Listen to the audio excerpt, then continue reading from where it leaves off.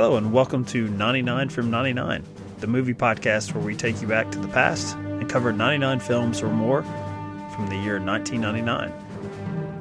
I'm your stubborn Kentuckian host, Michael Deniston, joined every week by madmen of the airwaves, Ben Zook. Why take a journey to the past? Well, perhaps like you, we've looked out our window and seen the world grow smaller, colder, and scarier. Not here. So sit back, relax, and come back with us to a time when theaters were full, tickets were affordable, and there were so many good movies you couldn't possibly catch them all.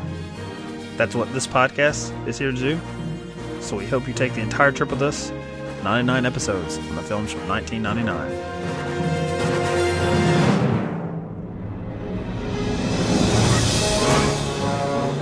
I want you to hit me as hard as you can. I'm scared to close my eyes. I see dead people. I believe you have my stapler.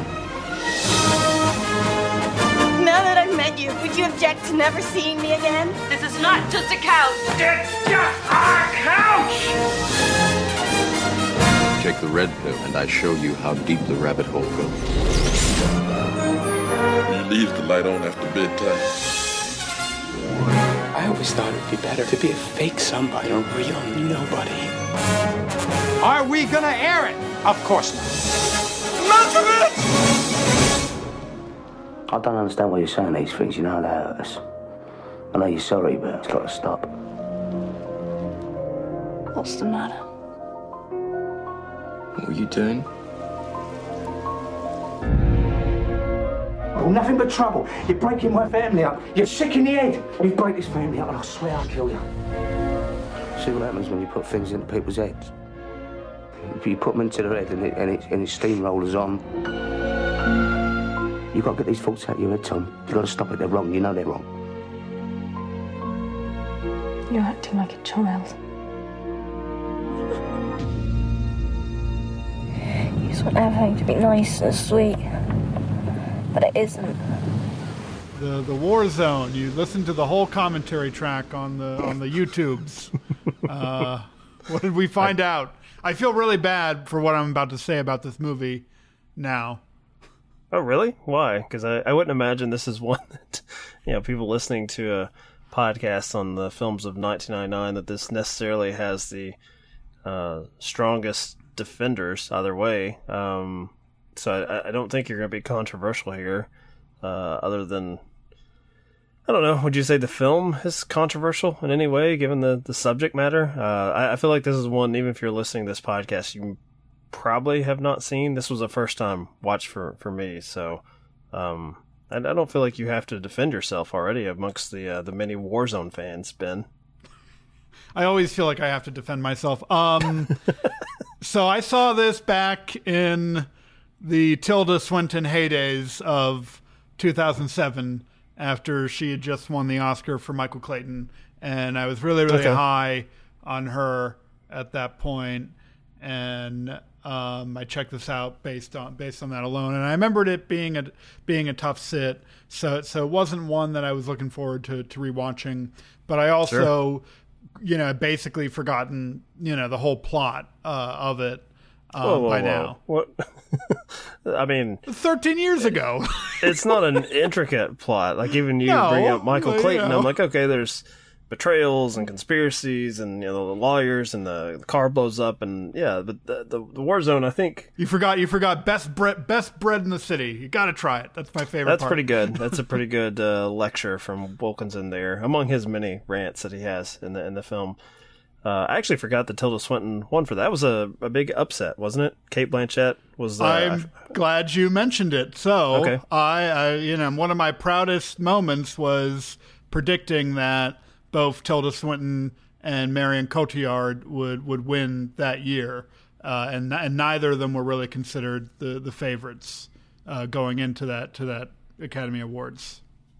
I remember being pleasantly, surprised, because I'm a huge fan of Michael Clayton and those type of movies, and I'm not the world's biggest Bob Dylan fan. Nothing against Cate Blanchett in that particular film.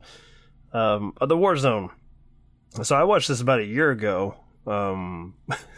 Like, for many of these episodes, you and I are both sort of out of sync.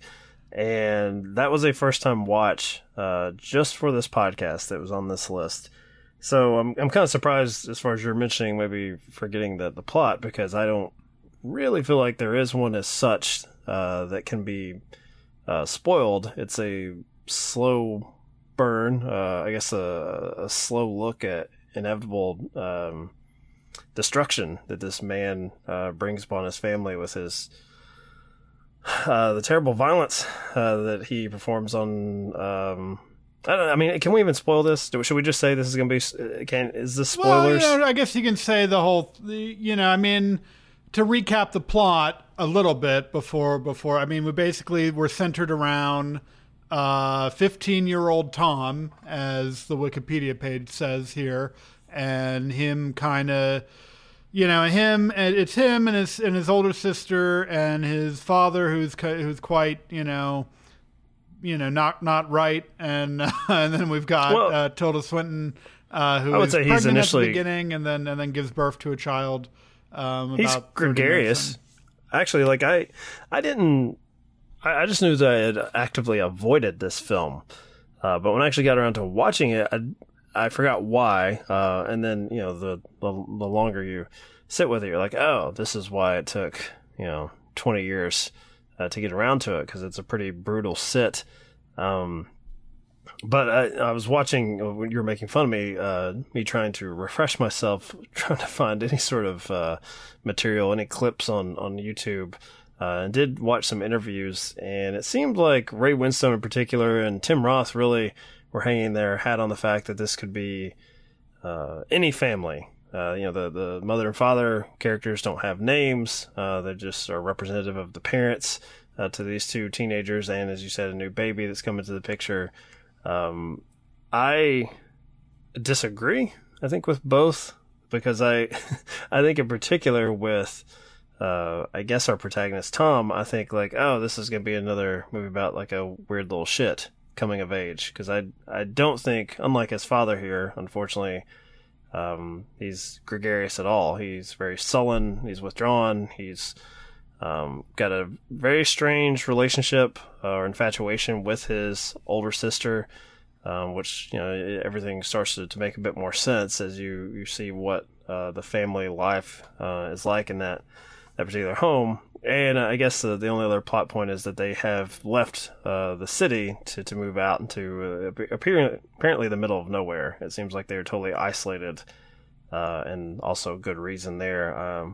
But I mean, I don't think you can. I think when you get into the facts and just looking at the Wikipedia before they even get into the plot, they call this a blunt look at incest and sexual violence in an English family. Yeah, so that's not really a spoiler to get into it, I guess. So it's also probably likely a complete turnoff for anyone wanting to sit down for 90 minutes to watch this. I'll just get out of the way because I don't know how negative you're going to be after having avoided. Not too negative. Not too. Okay. I don't want to say I really liked it, because even though it's been about a year since I watched it, some of these scenes were very much imprinted on my mind, and I had no intention of going back to have this experience again. Having had the experience once, I kind of felt bad that I'd let this one fall by the wayside, because I think some of the performances here are extraordinary. In particular, like Ray Winstone. He has a scene when very late in the film where some of the secrets, if you can call them secrets, or maybe the family is just starting to acknowledge things that they have willfully kind of ignored up to this point, his behavior, where he's talking to his two children, that one of them, he very well knows that he has molested her for I don't know how many number of years at this point, and he is shifting the blame to his son for making up stories, and basically saying that the greatest sin here is breaking up the family. Breaking up what they have is worse than the actual crime itself. And it's this, I think, great scene where it's almost like he's not even really trying to justify his behavior, but he's trying to justify the status quo up to this point. He's almost passing off the blame on them because this is the way it's been for that long. So why are they just now bringing it to his table? Why are they now deciding that this can't go on any longer in this family. What did you say to her? Saw you. What do you mean you saw me? Saw you with Jesse. I'm always with Jesse. I'm always with you. I'm your dad. I wish you weren't. How can you say that to me? I'm your dad. No, you're not. I hate you. What have I done to you for you to hate me? You're sick. No, you're sick. You're fucking sick. You're making me ill. Saw you fucking my sister and you've been fucking...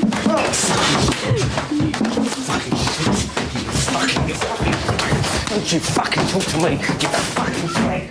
And you fucking say that to me. You're fucking sick. You talk to me like that in front of your sister. In front of your sister. You're fucking ill. You go behind my fucking back to your mother in hospital. You're gonna fucking break this family up. You will fucking break up and I'll kill you. What are you fucking talking about? You're so fucking sick. You're going into care, son. You are going into fucking care. You're fucking going to shit. You tell me things like that. It's just it's really dark subject matter in just a really kind of unexpected way, I think, for this to play out with all the characters involved. Yeah, so I think it's not good enough to have earnest intentions, and so while you were lollygagging and watching your clips on YouTube, I took the time to click on Tim Roth's Wikipedia page, and I found out that that he actually is a survivor of of incest from an early age and everything, and so.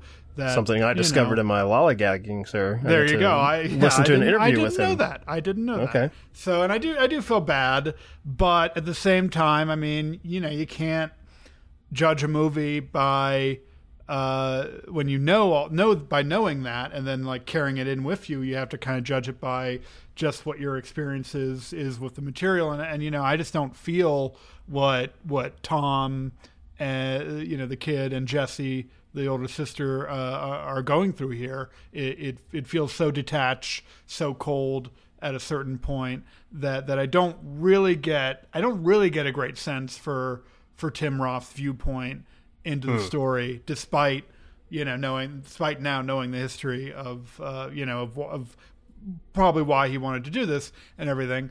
There's too many pregnant pauses. The characters themselves are too much of a blank slate.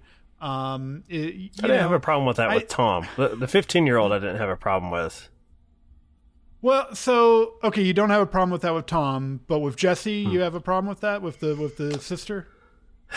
She is. I mean, it's harder to discern because there are sequences where she's denying what's happening to her. Like there's a sequence where Tom confronts his sister saying, like, I know what's going on. I saw you two in a bathtub. And it's weird because, as I'm watching it, I'm thinking, before I know for sure what's going on, I'm already thinking that this family is kind of awkwardly close. As far as like the sort of the physical space that they share and how they interact with each other.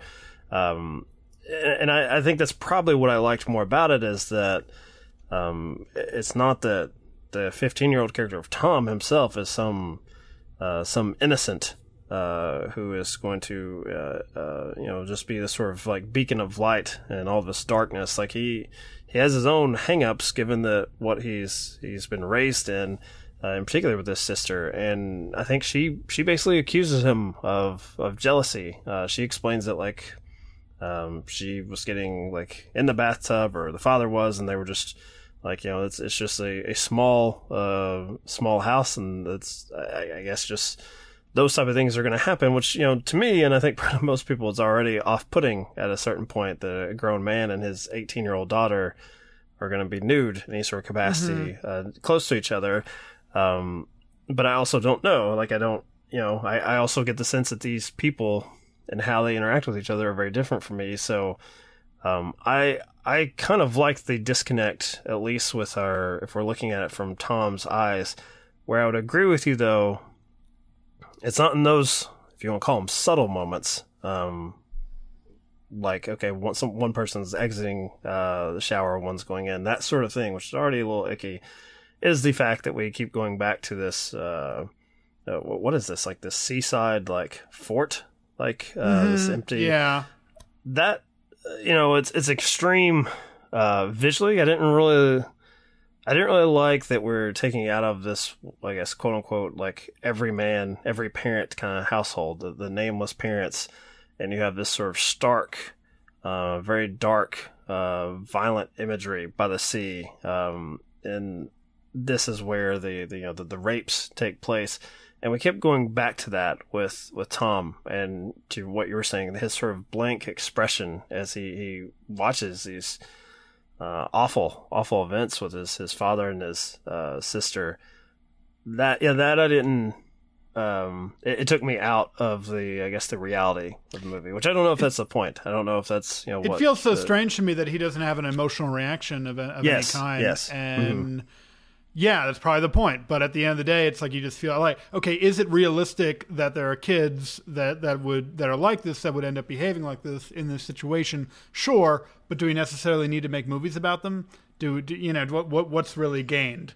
It doesn't feel like the movie itself has much of a viewpoint, other than to kind of take these situations and exploit them for cinematic value. And that's what I didn't care for about it. And then there's a very big early ostentatious sequence here that reminds me. Have you ever seen Blue, the Kieslowski movie?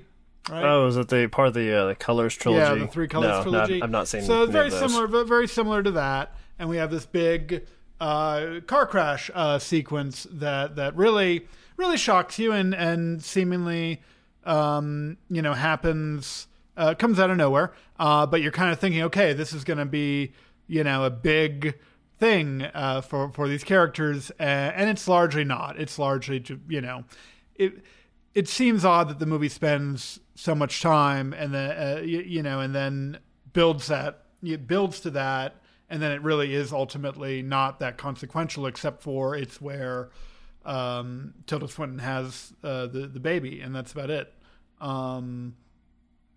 There's a lot that just I didn't connect to at all, and even by the end, the characters do exactly what you would kind of expect them to do, and in my opinion, and so I don't know what they're going for with the way that the events unfold. The movie itself doesn't have much of a viewpoint of what's going on between these characters, and I find that frustrating.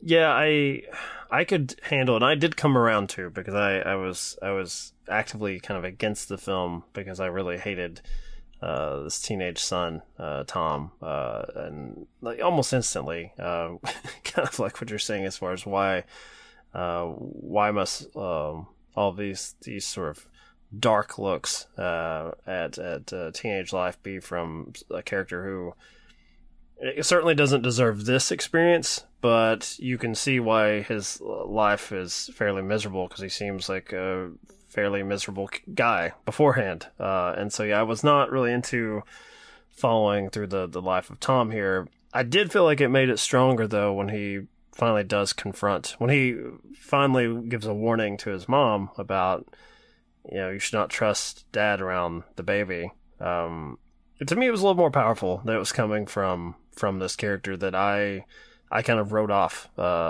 initially as being too absent from his own experience in a way, and not an active participant. That being said, I was not a fan of the climax of the story. I was not a fan of like how they resolve everything. I felt like the confrontation itself, just verbalizing it, was all I needed, and to continue on to where we have to have like a the final ending of Dad. I felt like that was a bit much. I actually forgot that happened, really, until I was kind of going back over it during this conversation. I was like, oh yeah, that is where the teenagers ultimately take action, and I don't think it's necessary. I think once Tilda Swinton's character is informed, the story is then hers, because it's then sort of her responsibility as far as what happens and how the family is protected at that point. I mean, you make an interesting point. I feel like the movie never really becomes hers at all. She's the most underused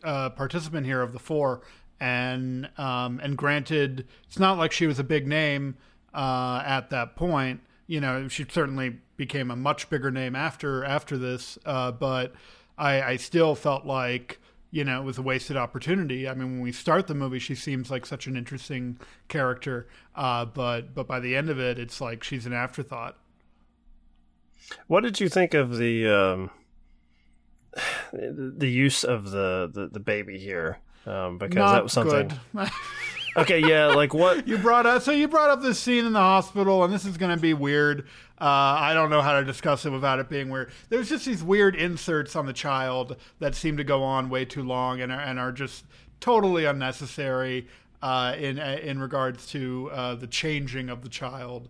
And you know, I don't know. I don't have children, so maybe it's different for people who do. But I felt like from a filmmaking standpoint, that was a bit too much of an ostentatious choice for especially if they're going for something, you know, really grounded and subtle and detached and everything. It was very odd at that point in the film for Roth to do that. It also colors the mother character in a strange way for me that it makes me question how much, as I said sort of at the beginning of this conversation, that she was willfully ignoring about what was happening to her now grown daughter Jessie and her teenager Tom, almost becoming an adult. It almost seems like, you know, this innocent baby. Now I'm going to become more aware of what this man, what he's capable of. Like it pushes me to kind of hate her when I don't feel like the film gives me enough information about it. So I'm just sort of speculating how much she's just wanted to ignore what's happening around her because I don't know. It seems like the two of them, the husband and the wife, have like a fun dynamic, and you know, you keep harping on Tom in some way, how cold and detached it is. It also feels like there's a strange disconnect between, and given what's happening, it's understandable, but it makes you question, why does Tilda Swinton as the mother here not wonder why her morose children are not more like them?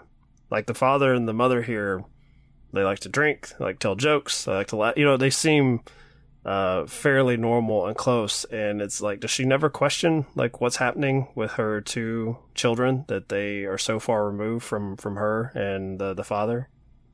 I mean, you know, they're just all being pulled by the strings of Tim Roth here. Mr. Orange. So I think my overall criticism is that the act of child molestation and incest and everything itself is already, you know, already churned your stomach, already is so shocking that I feel like that Roth, did he write this as well? No, someone else wrote it. I feel like both the screenwriter and Tim Roth here, they chose to spend the wrong time on the wrong things. I would have rather seen more development with Tom and Jessie as characters, and less focus on the acts themselves that Ray Winston is committing on Jessie here. So one extremely long, excruciating sequence that it's like they feel like they're building to, but like with a lot of the revelations as far as the, like, I guess physical evidence, as it were, seems totally unnecessary. And I guess what I'm interested in are the conversations these families are going to have when one of them verbalizes that, you know, what is the adult in the room going to do? Because I think we get it. I think we get what's happening here. But I was going to ask you, I mean, since you're kind of, I guess, lukewarm at best on this, would you have been interested to see what Tim Roth would have directed next? It's weird. This is his only film that he decided to be behind the camera for. I think that's odd, considering that it did get good reviews. And I remember, I certainly don't remember when it came out, but I do remember when I first looked it up, it seemed like I mean, we got a good review here from Roger Ebert and everything, and it seemed like it got some good press when it came out and everything. But yeah, I'm not surprised he didn't make another movie after this. It doesn't surprise me, and I probably would not really be interested in checking out another film directed by him. But even if it wasn't on such a personal thing, like let's just say it was just like a genre movie or something. Because I think it does good work with the actors here. Well, in this hypothetical world, sure. Tim Roth makes some heist movie in, 2002 or something. Yeah, I'll check it out. But it didn't happen. It's not going to happen. He barely acts in movie. I never really see him in movies anymore anyways. That's actually a good point. Like the articles I was like looking up to, like what's Tim Roth into? A lot of the press that you're getting on the SEO, as it were the press rounds he did for the Hateful Eight. So that was that's 5 years ago. But he's doing fine. I'm sure he's doing his thing. All right, let's pad this out. It's Sunday night. I'm gonna finish my rewatch of The Newsroom. Here, so let's. You hated it.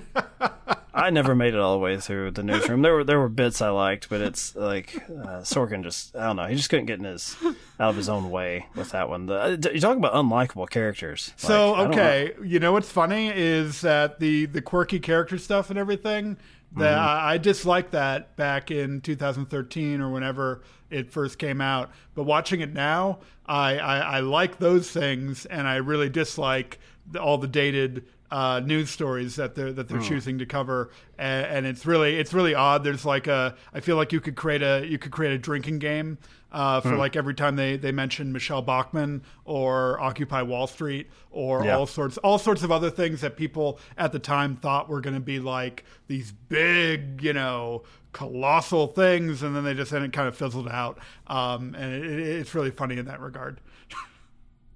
I had the inclination to maybe start a rewatch of The West Wing again, but I've never actually made it all the way through The West Wing. I think I've only ever watched the Sorkin stuff. I don't think I've ever gone past and finished the series proper. It's the last 3 seasons are underrated. They're very different, but they're really only slightly different. Like the cast and everything, they had been working with each other for 4 years, and they know the characters, and so there's a lot of good stuff in season 5 through 7. It's certainly different, but I think it's underrated. There some of the episodes past that point are some of my favorites. I'm actually, ironically, I'm also in the middle of a West Wing rewatch that's been going on for some time, and I'm somewhere in the middle of season 5. And yep. This is what happens. You bring incest to a feature film, and Ben and I will run as far as we can away from it. I even like the film. I like the film quite a bit, but not enough to rewatch it for this discussion. Sports Night. Where do you fall on that, Ben? You're not really a sports guy. I like Sports Night. I think good. So if you want to know what the best criticism of Aaron Sorkin as a TV writer is, it's that he's made 3 TV shows that were the behind the scenes stories of a TV crew. Yes. And it's really like it's really funny when you think of it that way. But I like Sports Night. I like the other one, Studio 60. I never finished it, which I know it was only a season, but still. It has ups and downs, but I remember enjoying it. I don't remember. I think the unfortunate thing for me was anytime they actually showed any of the comedy. I think if he had just stayed away, like if it was just about preparing for his version of SNL and then not showing any of the production numbers, that would have been fine. I remember there was a point where they had like what's their name, La Scala, as like the musical group on SNL, and I thought, have you ever seen an episode of Saturday Night Live, Aaron Sorkin? They don't exactly have that for the musical guest. All right, so we're going a little more populist on the next episode. We probably have to, right? Mm-hmm. Coming off the Warzone, I don't know what this one did financially. $250,000. There you go. Probably not bad for an incest family drama. You already know what it is, so there's no reason to quiz me, I guess. This is a big we're going one. To. This is a big one. Here's a bit of a quiz then. Sure. Not about what we're talking about. It's been very popular recently because I guess and to some degree Stranger Things, inspiring the success of the It reboot. But in 1999, is this the only Stephen King adaptation, or was there another one that I'm forgetting? Okay, yes, it is the only. It comes between At Pupil in 1998 and Hearts in Atlantis in 2001, which I do remember that one. That is one of the biggest disappointments in terms of Stephen King adaptations, because that's a great book, but the movie was very disappointing. You should check out that book if you ever get a chance. Yeah, we are. This is good. This is a good thing that we have basically, in some marketing hook way, Shawshank Redemption 2 with Frank Darabont coming back to do Stephen King again, and Stephen King in a prison story. So The Green Mile with Tom Hanks, which I did see in its theatrical run, and this will be, I think, the first time I've revisited the film. So 20 years. All right, I'm really looking forward to it. Not I.